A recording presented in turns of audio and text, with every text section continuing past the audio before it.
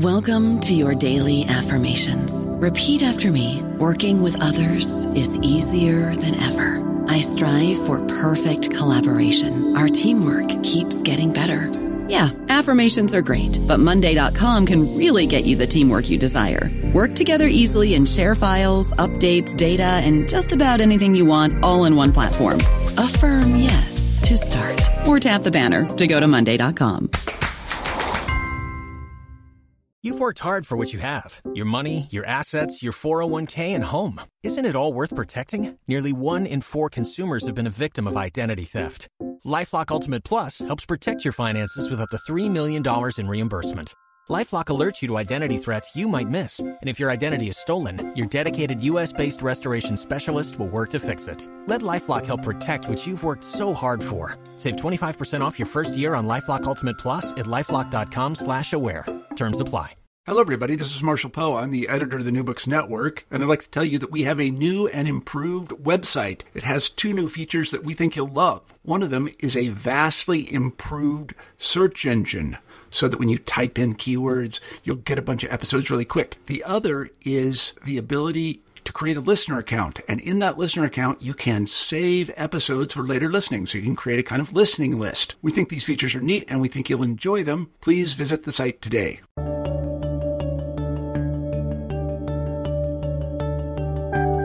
Hello and welcome to New Books in History. I'm your host, Christina Fryer, and today we're speaking with Anthony Petro, author of the book After the Wrath of God, AIDS, Sexuality, and American Religion, published by Oxford University Press in 2015. Anthony, welcome to the show.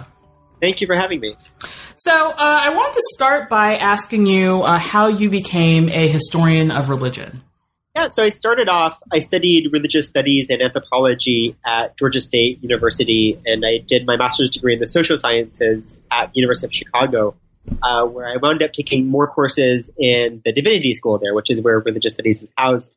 And I started focusing on religion in the U.S. And so when I started looking at doctoral programs, I decided to focus on religion in the United States.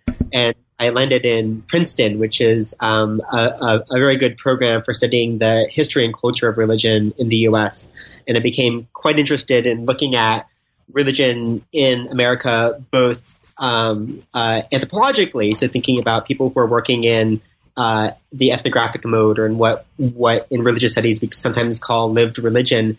But in this field, the split between ethnography or lived religion and history is very porous. And so our training takes us back to colonial North America and traces this history all the way to the present. And I was quite excited about that sort of long historical approach to thinking about religion in the U.S. And so even though my current work only goes back to the 1980s, so it's not historical by some standards perhaps, although as we get a little older, it's looking more and more like history. My training looks at the history of religion in North America from the 1400s forward. And by my standards, the 1980s is history, so I'm happy to roll with that. So what brought you to this project? And I should just tell listeners, Anthony and I went to graduate school together, so I have seen this project from its beginning, which is why I'm really excited to talk with you about it today. But so for all of those who do not know you, what brought you to this particular project? Yes, so I first got the spark for this idea when I went to a talk in Atlanta before I started graduate school at Princeton, where the documentary filmmaker Greg Bordowitz was screening one of his films, and it featured a man talking about how his faith had helped him in social justice movements and in the struggle to fight against AIDS. And it was one of those moments where I realized I just really never thought of the AIDS crisis as having a religious history. It's just one of those moments where I realized I knew nothing about this at all. And I thought it was fascinating, and I was quite interested originally in sort of progressive religious responses to the AIDS crisis, in particular, how this particular man remained within his congregation even as he was an AIDS activist and a person with AIDS. And I just found it fascinating. I knew nothing about it. And when I started to sort of look at the scholarship, there was very little about it. And so it was really this absence that brought me to the project. So what is it about a religious studies approach that you think adds to our understanding of HIV/AIDS? Yeah, so most of the work on the history of the AIDS crisis in the U.S. That has talked about religion has focused very much on political conservatives within the Christian right? So they focused on the sort of culture wars dichotomy that's interested in the rise of the religious right. People like Jerry Falwell with the Moral Majority, who were quite public in their claims that AIDS was the wrath of God for sexual immorality. And that line was quite common both in media discourse and was picked up in most studies of the AIDS crisis. And that was really kind of all you heard about religion. So what religious studies as an approach does is it tries to think about religion in a much more capacious sense, right? So sometimes within modern American history especially, we only talk about religion when we talk about either the civil rights movement, and that's good religion, or with the Christian right, and that's bad religion, it's politics. And religious studies tries to hold open how it is that we think about religion and what it is that religion does. So in approaching religion and the AIDS crisis, one of the first questions we start off with is how is the AIDS crisis what we would call a theodicy, or a question about how do we deal with suffering and evil in the world, right? This is a fundamentally religious question, but it's a question that so many people who were dealing with AIDS in the 1980s and 1990s were thinking about, right? Is this a punishment? How do we think about the relationship between a disease like this and, sinful behavior or behavior that's been deemed sinful, through hundreds of years of Christian theology? And so a religious studies approach just tries to open up the ways in which we might think about religion in this movement. So religion isn't just a political force, but it's also a force that is defining sexuality. It's defining a particular medical and moral problem, and it's defining the ways that people make sense and understand of this problem. So you describe AIDS as a moral epidemic, and I think that very much connects with what you've just been describing. What do you mean by moral epidemic?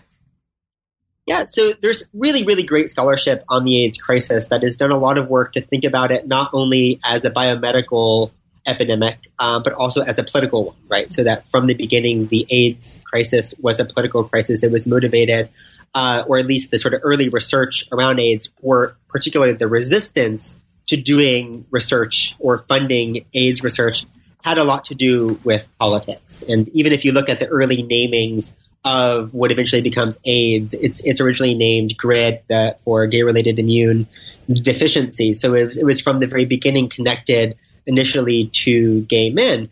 And indeed, the politics of AIDS is important when we think about the history of the AIDS crisis, because in many ways, first of all, AIDS, the disease HIV that causes AIDS, has been in the U.S.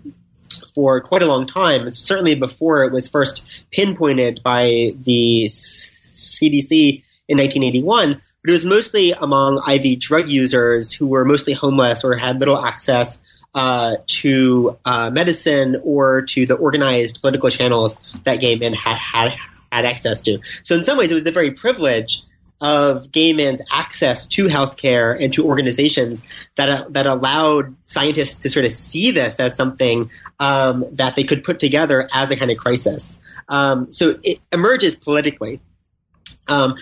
And I try to argue that from the beginning, it's also a religious and a moral crisis. That is to say that from the beginning, it is a disease in which people have not only talked about what it means to have the disease, but people have questioned why it is that people got this disease. And from the beginning, there has been an economy of sort of innocence and guilt through which people with HIV and AIDS have been discussed in media and elsewhere. And for a disease that is so intimately connected to sexuality, it's very hard to disentangle the morality of sexuality from the disease itself. Right. So would you say that religious ideas were particularly influential in crafting HIV/AIDS as a moral epidemic? Certainly it was. And you see this both in the sense of early, mostly conservative religious groups talking about it as punishment for sinful behavior, right? So thinking about longer histories of the way that Christians have thought about the category of sodomy. But even earlier than that, in some of the earliest medical discourse about the AIDS crisis, we see a number of ways in which people were trying to make sense of it. Sometimes that had to do with ideas of the Christian category of sinfulness or blame. And we have to remember in the early 1980s, to talk about gay men or to talk about homosexuality was still very rare. I mean, it wasn't something the New York Times rarely discussed gay men. And for much of their early coverage of the AIDS crisis, they would never use the term gay. They used this sort of more clinical language of homosexuals, right? And a lot of them avoided even talking about this disease because issues of gay and lesbian life just weren't talked about in mainstream media like this. And a lot of medical doctors just didn't want to touch it for this very reason. But some of the earliest accounts or the earliest theories also connected it to voodoo in Haiti. So these sort of, religious practices that were considered aberrational.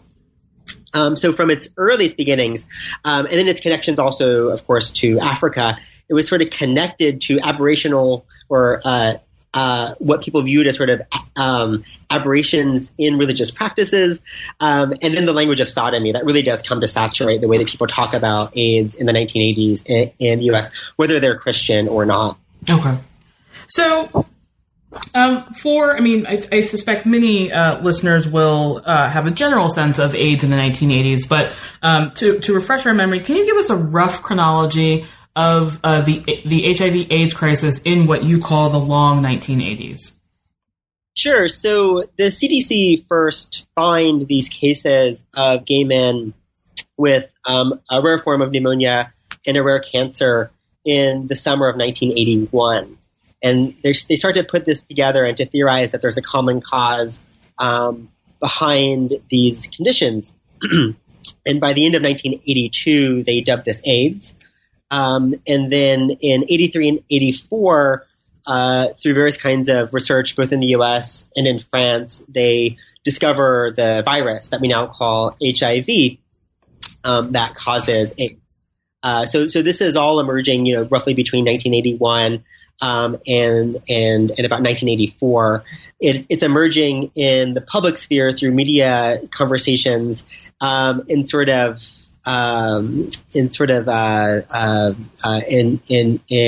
few fits where it comes up precisely, or to be more precise, in 83 there's a sort of scare with blood banks.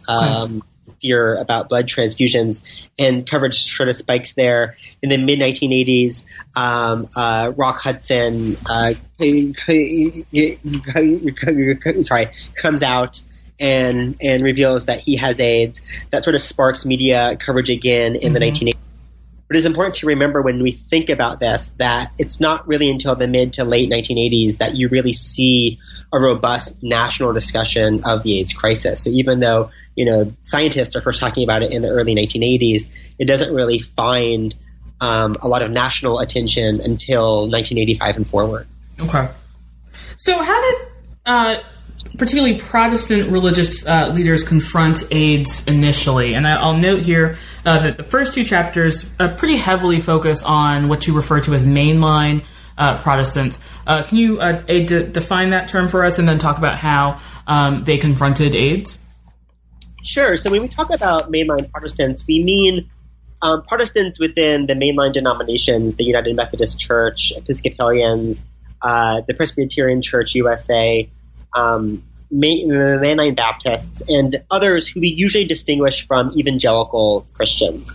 And this isn't a hard distinction, and it has to do in the way that we talk about it in the 1980s and 1990s, both often with the way that people approach the status of the Bible, whether they think of the Bible as inerrant and as normative in their life, whether they have an idea that having a born-again experience is particularly important to their religious identity. That's something that people on the more evangelical side would identify with. People on the mainline side would probably be more likely to say that the Bible is an important ethical and historical document, but needs to be interpreted in its contemporary contexts. But this isn't a hard division, and certainly within mainline denominations like the United Methodist Church, there is a split between people who are more on the sort of what we might call the liberal or modernist side and people who are more on the evangelical side. This sometimes and increasingly in the 80s and 90s maps onto political conservatism and progressivism, right? So that people in the mainline tend to be more moderate or liberal. People who identify as evangelical are more likely to be politically conservative if they're white. If they're African American, they sort of cut down the middle in a different way, where African American evangelical Protestants tend to be a little bit more conservative in regards to issues of sexual morality, but more progressive in regards to issues of economics and racial justice. So these groups really start talking about the AIDS crisis in the early to mid 1980s. And at the denominational level, denominational leaders tend usually to be more liberal or moderate than the average person within a denomination. And the mainline tends to call for care and compassion for people with HIV and AIDS. They call for funding. They call for government intervention, especially in discrimination against people with HIV and AIDS. And then evangelical denominations and leaders also very commonly call for care and compassion, but they more commonly also tie the crisis to sexual immorality. And so they usually make a note in even sort of official denominational statements that although we should have care and compassion, we also need to realize that this is an epidemic that, in the words that they might use, that is spread through sexual immorality. So immorality becomes tied to the way that the epidemic is created and spread from the very beginning within a number of evangelical groups. And does this rhetoric carry on past the long 1980s? Are we still living with this rhetoric, or does it morph and trend and shift in the 1990s and early 2000s? That's a very good question. So I use the long 1980s to sort of call to describe this period that stretches, I think, at least to the mid 1990s. Mm-hmm. And what happens in the mid 90s is there are advances in the medical treatment of HIV that really do make HIV a livable chronic condition. Okay. Right. So for people who are able to gain access to medicines, to antiretroviral therapy, to the AIDS cocktail, they are able to live long lives that are relatively normal. And as advances have become even better within these medicines and the side effects have decreased, it is increasingly something that is a livable chronic condition rather than something that would immediately, result in death. I think that you do see a shift in the way that people talk about the AIDS crisis in general after the 1990s, such that when most people talk about AIDS after the 1990s, they think of AIDS in sub-Saharan Africa. Okay. And they think of it as an epidemic of poverty and as an epidemic of heterosexuality. And there's a lot less attention given to AIDS among mostly gay men in the U.S. Now, of course, AIDS continues to be of concern, or at least the spread of HIV continues to be a concern for men who sleep with men in the U.S., but also increasingly for racial minorities in the U.S., both in urban areas and in rural parts of the country, especially for Black women, who become some of the sort of highest growing parts of the population where rates of HIV infection have been highest.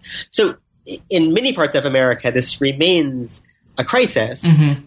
Much of the public health and national conversation has moved to the international AIDS crisis and concern about AIDS in sub-Saharan Africa, right? So when evangelicals really do start becoming interested in talking about AIDS in the early 2000s, it's as part of a movement to fight AIDS in the global South, okay, right? And as an African epidemic mostly.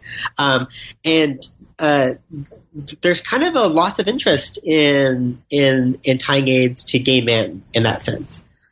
So in some ways, the rhetoric just changes of the AIDS crisis in general. Now, does that mean the moralism has changed? I don't think so. Okay. I think that's still there. But the broader discussion has moved to the idea that AIDS is an epidemic of poverty and an epidemic of heterosexuality in Africa. Interesting. So to get into some of you have, I think, 3 sort of clear case studies that I want to talk about broadly. And the first would be C. Everett Koop, the Surgeon General of the United States during the Reagan administration. And as your chronology has laid out, AIDS becomes a known disease during the Reagan administration, and then, of course, becomes a political and moral problem for the U.S. during the Reagan administration. So Koop was central to this. Tell us who he was, his background, and how he dealt with the HIV/AIDS crisis. Yeah, so Koop is a really interesting figure in modern American history. He was a pediatric surgeon in Philadelphia for most of his life and became known within evangelical communities in the 1970s for his work with Francis Schaeffer in the formation of the pro-life movement. But he was a well-regarded surgeon and also this well-regarded political activist within evangelical groups that very much got conservative evangelicals involved with the pro-life movement in the late 1970s. He was appointed by Reagan in large measure for his pro-life stance. I mean, he was a sort of a gift to the evangelical conservative supporters who helped Reagan get into office in the election.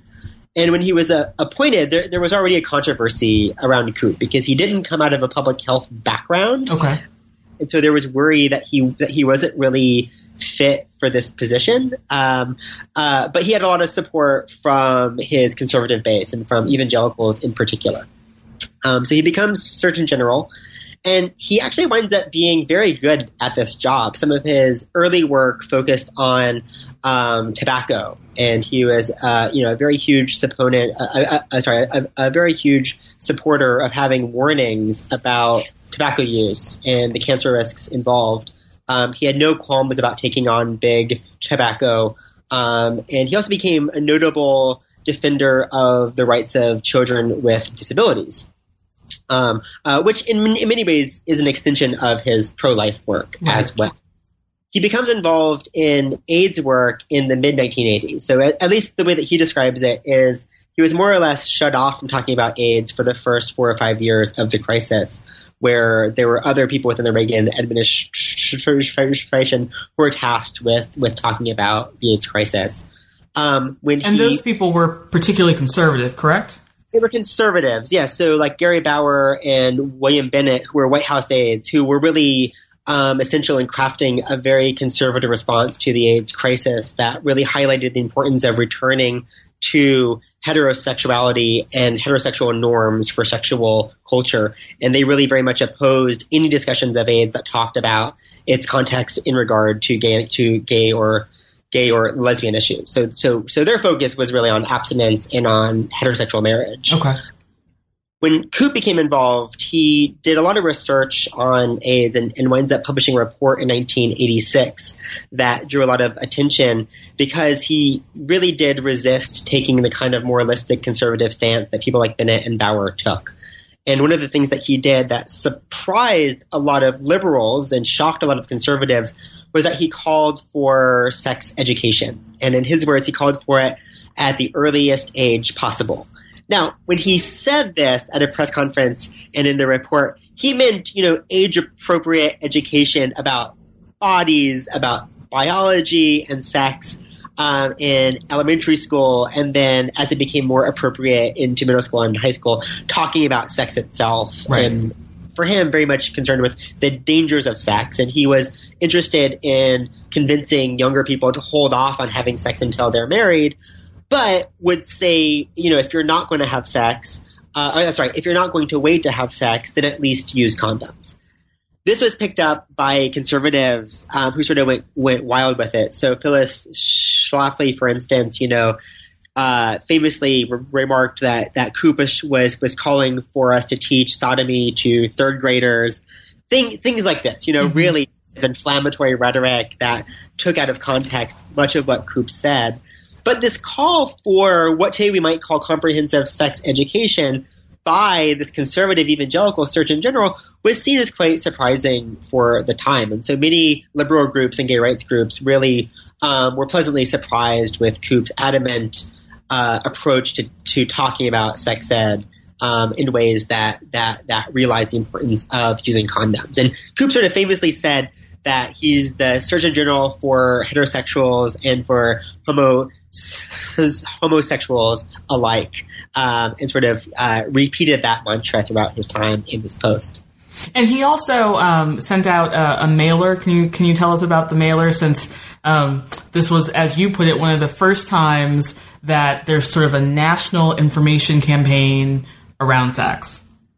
Yes, so the government had been involved in other kinds of sex education campaigns, largely around venereal diseases in the military in the early 1900s. But Koop was asked to create a trimmed-down version of this report that becomes the basis for a pamphlet called Understanding AIDS. That's very short, but a very interesting pamphlet that was released in 1988 and mailed to virtually every family in the U.S., which would have made it, at that time, the largest public mailing having to do with anything regarding sexuality or public health, and also the sort of biggest effort of the government to really teach Americans about sex and sexuality. And so the pamphlet featured discussion about the use of condoms, about anal sex and oral sex. I mean, things that, many conservatives were saying, this is wild to have the government send a pamphlet to people's houses talking about oral and anal sex and the use of condoms. They thought this was simply scandalous.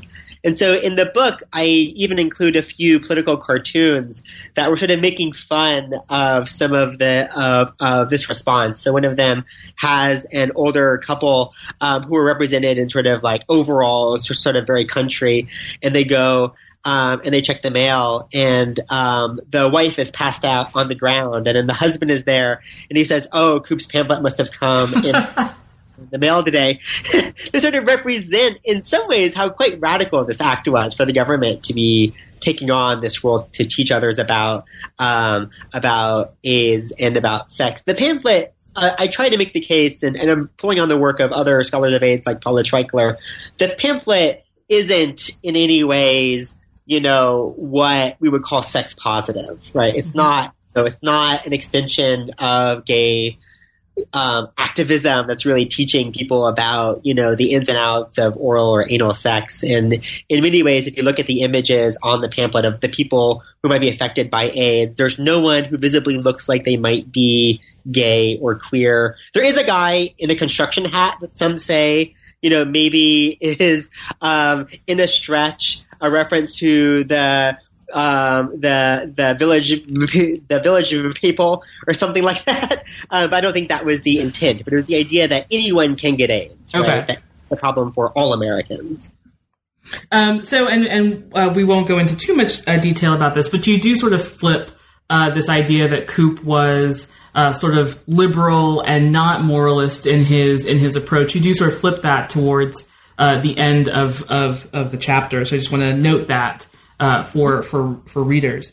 The final two chapters, not including the afterword, are sort of moving to the Catholic Church. So you've talked about the mainline Protestant response generally. Now, what is it about the Catholics? Why do you make this turn to the Catholics in the latter two chapters? And I should also note, this is also a pretty hard turn towards thinking about HIV/AIDS in New York City. Yeah, so when I started writing the book, I was originally interested in progressive responses to the AIDS crisis, and very quickly realized that there's been very little work done on religious responses in general to the AIDS crisis, and I became interested early on in looking at a sort of mainstream response to the AIDS crisis. So, we have reports about the far religious right, people like Jerry Falwell, who called it, God's wrath on people for immorality. And I was really interested in sort of surveying the sort of broader scope of responses. So in the first two chapters, I'm looking largely at mainline and evangelical Protestants. But I also wanted to talk about various kinds of Catholic responses to the AIDS crisis, and particularly the responses of the Catholic hierarchy in the U.S. Now, the Roman Catholic Church is the largest Christian denomination in the U.S., and so Catholics have both a demographic stake in thinking about the AIDS crisis, And the bishops released 2 statements about the AIDS crisis in the 1980s that really was calling on the Roman Catholic Church to have an organized response to thinking about AIDS. And I focus here as a way of sort of getting into discussions of the Catholic hierarchy and various Catholic responses. I tried to get into it by looking at what was going on with the Archdiocese of New York, which is the seat of Cardinal O'Connor, who was one of the most important bishops within the American Catholic Church, appointed by the Vatican. The Archdiocese of New York is one of the most important, both symbolically and materially, diocese in the U.S. And so it's a very important post. And O'Connor is very much a representative of the more conservative or orthodox wing of the church hierarchy. And so you see, especially coming out of the Second Vatican Council in the 1960s, you see Catholics within the hierarchy shoring up the authority of the bishops.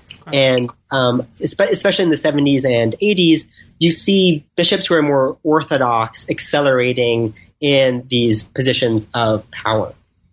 And so in some ways you see a bit of a split between more moderate bishops like Cardinal Bernardin in Chicago, who calls for what he terms a consistent ethic of life. That is to say, the idea that Catholics should be concerned for all life, from the unborn to the person at the end of their life. And this would include opposition to the death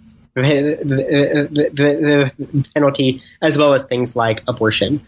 What you see in the 70s and 80s, especially in response to Roe v. Wade, is a number of bishops, both in the American Church and in the Vatican, really highlighting the need to fight against the abortion movement, right? So really joining this pro-life movement and in many ways elevating the issue of abortion to the issue that the church is concerned about. And they increasingly are representing a more conservative and orthodox wing of the American bishops. And so O'Connor really represents that side of the bishops' response.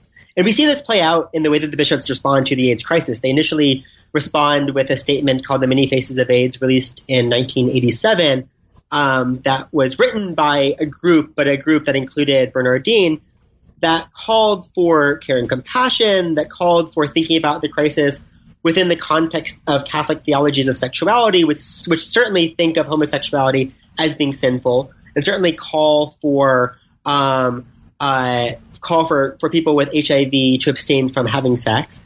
But it does mention that in cases where people are clearly not going to abstain and are going to continue to have sex, then some education about the use of condoms might be allowable in these cases as a sort of lesser of two evils. Okay. Right. So it was seen at the time as a kind of moderate response that the bishops were making, right? That, all things equal, there might be a need for education, but we should really think about this in the context of the church's teachings on sex.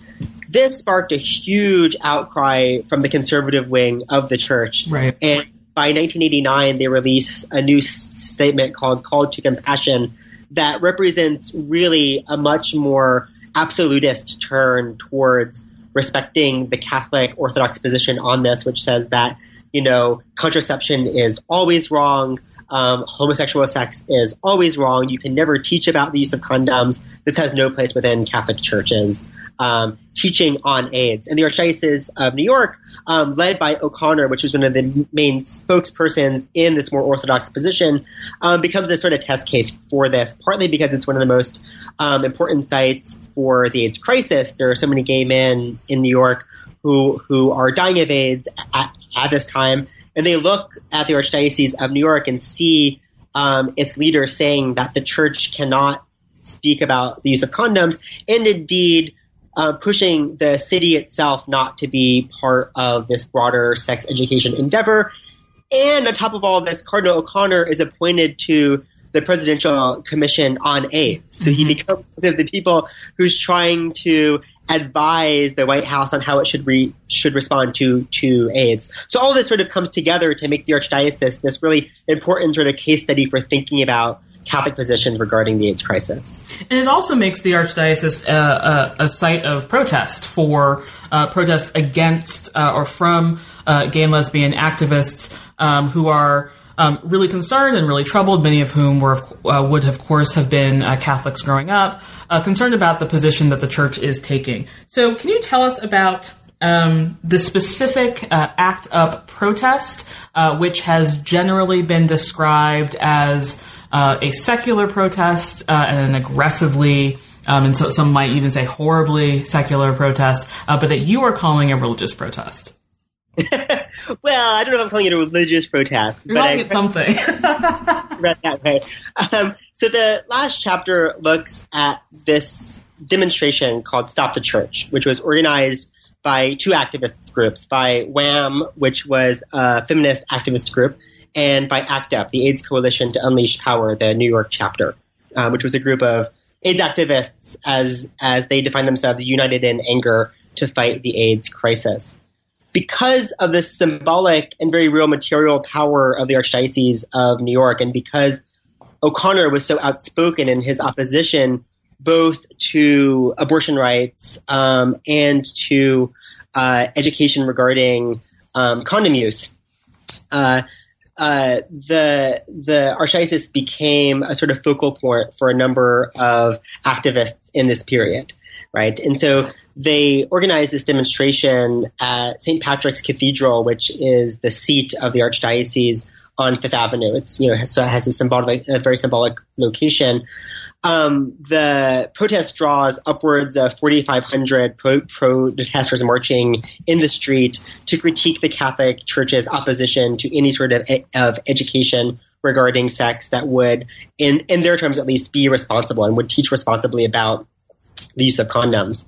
And that would take a more responsible position in their eyes towards the ability for women to have choices over their bodies in terms of reproduction and abortion. So a small group of protesters actually enter St. Patrick's Cathedral and sort of stage a protest inside the church itself. And at least in reports of this protest, one activist takes a communion wafer and crumbles it and lets it fall to the floor in a sort of protest, in a sort of ultimate protest of the church's position. That singular act becomes perhaps the most highlighted act in media coverage of this event, and which quickly turns towards referring to it as being anti-Catholic, as being sacrilegious, right? As these secular AIDS activists sort of stomping on the rights of Catholics to have their own beliefs. I try to open up the various ways of interpreting this protest in that chapter by looking at both the concerns that a number of these AIDS activists had in protesting the church's positions. They were very worried, in fact, that they would be seen as trampling on the rights of individual Catholics. But they also thought that the Catholic Church itself was very involved in politics at the time. So this is coming off of in 1985 and 1986. The church, the archdiocese had also been very active in fighting against anti-discrimination protections for gays and lesbians. They'd been very active in fighting against local efforts to teach about safe sex. And so they saw the church as already involved in politics. And they said, look, if the church is already involved in politics, it has to be welcomed as a site for political protest. The church isn't off limits to protest when it already involves itself in these kinds of political struggles. So I try in the course of the chapter to actually see how a number of activists with WHAM and ACT UP are not only protesting the church hierarchy and Cardinal O'Connor, but are also in the course of those protests trying to reclaim religious symbols for their own side. And so you see this in a number of ways. You see this in protesters dressing up as Jesus and sort of marching through the streets and talking about the need to teach about safe sex and how it's something that Jesus would have done. This is drawing on a long history of liberation theology arguments about Jesus and the idea that the church should be standing up for those who are suffering or those who are most in need. But you also see these interesting posters that were made at the time that represent Jesus as an ACT UP activist who is actually in one of these, he's holding up a condom, so represents Jesus as a safe sex educator, and another depicts Jesus driving a stake into Cardinal O'Connor, who is depicted with the horns of a devil. And I include both of these images in the book. They're very interesting. They're very symbolically rich. And so I'm just trying to think about the ways that this isn't, in any easy sense, a secular protest against the church. That the activists saw the church as already engaged in secular politics. That many of these activists themselves had very strong religious and even Catholic leanings, and they were very interested in using religious symbols and sort of taking the religious symbols owned by the church and using them for their own terms. So, and I would really recommend that that listeners read that chapter. It's really fascinating. With also, I think, a bit of a surprise at the end about what little we know about the person who did crumble the communion wafer. So, by way of conclusion, your afterword, I think, picks up on a through line throughout the book, which is that there's a sort of conservatism around sexual practice. So not necessarily a conservatism, not necessarily a political conservatism, but the conservatism around sexual practice that is kind of adopted by people who might identify as political conservatives, but also people who might identify as liberals and progressives, and a sexual conservatism that is also taken up by certain gay and lesbian activists. You connect that to the hard turn towards marriage as the site of LGBT rights. Can you talk us through that, sort of how you bring that up to the present? Yes, certainly. So I think for a lot of our students, for example, today, when they think of what a liberal position on sexuality is, they think of it as being in support of gay marriage. But if we look more historically at gay and lesbian activism and at AIDS activism, we see a number of goals, marriage being one among them, but a number of goals that a number of these activists had. And so if you look at activist groups like ACT UP, they were very interested in ideas of sexual freedom, and the idea that sexual freedom means a number of things. It means, not only something like the ability to marry someone of the same sex, which at that time really wasn't a major national goal. People didn't even really quite see it as possible, but also the idea that people could have all sorts of sex and that should be welcome. So you have activists like Douglas Kemp, who's an art historian, wrote a really fascinating essay that came out in October magazine in, I think, 1989 called How to Have Promiscuity in an Epidemic, where he's really thinking about the idea of promiscuity itself as an asset for gay men, and thinking about the ethics of sex and the way that people can create ideas of care and responsibility that aren't limited to sexual monogamy. And so in the height of the AIDS crisis, you see, even among gay and AIDS activists, different kind of blocks forming, where some are really critiquing gay men for having promiscuous sex, or for having many sexual partners, and then others that are saying, look, it's not about promiscuity, it's about the kinds of sexual practices that transmit HIV, right? So one of the arguments that you see coming out of more what we might call sex-positive forms of AIDS work is that it doesn't matter how many partners you have. It matters what kinds of practices you engage in and their likelihood of transmitting HIV. So if you're having vaginal or anal sex without a condom, there is a higher chance of transmitting the virus than if you're having, oral sex or having other kinds of sexual practices like hand jobs or something with many, many sexual partners. So the chances of contracting HIV from even having, one sexual partner, if you're having anal or vaginal sex, is higher than giving hand jobs to 1,000 different men. Right. It's not about the number of partners you have. It's about what kinds of acts you're engaged in and whether you're using condoms or not. Right? But that doesn't quite fit the sort of moral prescriptions. Exactly. So you see this overarching morality that is really saying no, sex should be monogamous. It should be tied to a relationship of romantic love.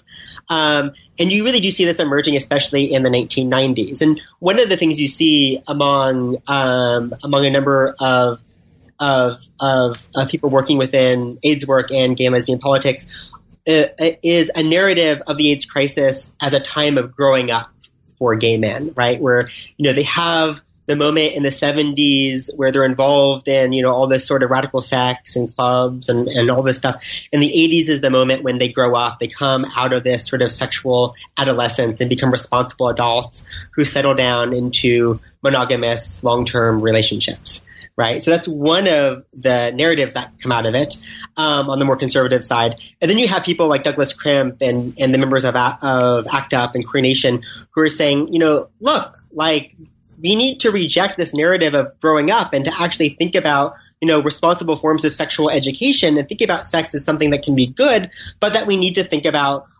in a number of more complicated ways that's about more than simply settling down into monogamous marriage.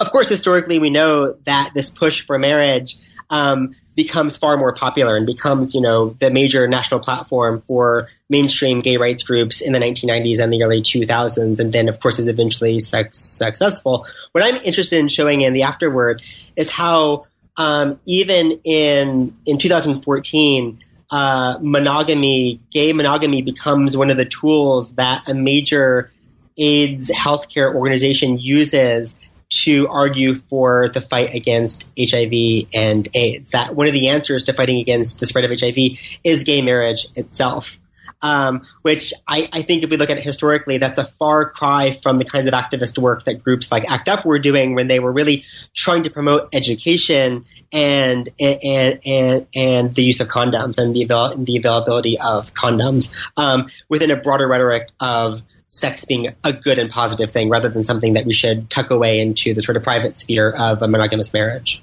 So would you then say that groups like ACT UP ultimately failed in their objectives, or is that too harsh a reading? Yeah, I mean, they certainly succeeded in putting a lot of this work on the map. I think in some ways this sort of radical side of queer or AIDS politics, it was never going to be easy to make that into a national movement, right? And one of the arguments I make in the book that's drawing from work on the history of marriage by people like Nancy Cott and Rebecca Davis is really thinking about how there is a very powerful push throughout American history towards monogamy and towards the institution of marriage. I mean, this is what feminists are critiquing this in the 60s as the conservative movement, right? When you have queer activists in the 70s and 80s, they're critiquing marriage as a conservative movement.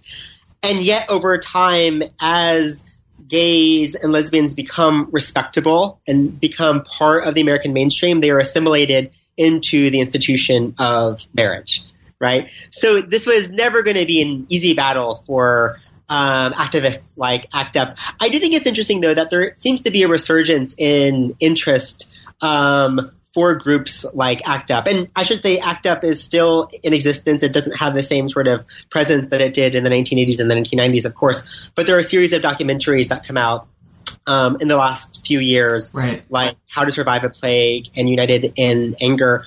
And I think younger people, students today, are in many ways quite interested in this history, but know very little about it. Okay. So I think it's interesting that we're at a moment where more historians are thinking about the history of AIDS in the U.S. in the 80s and 90s.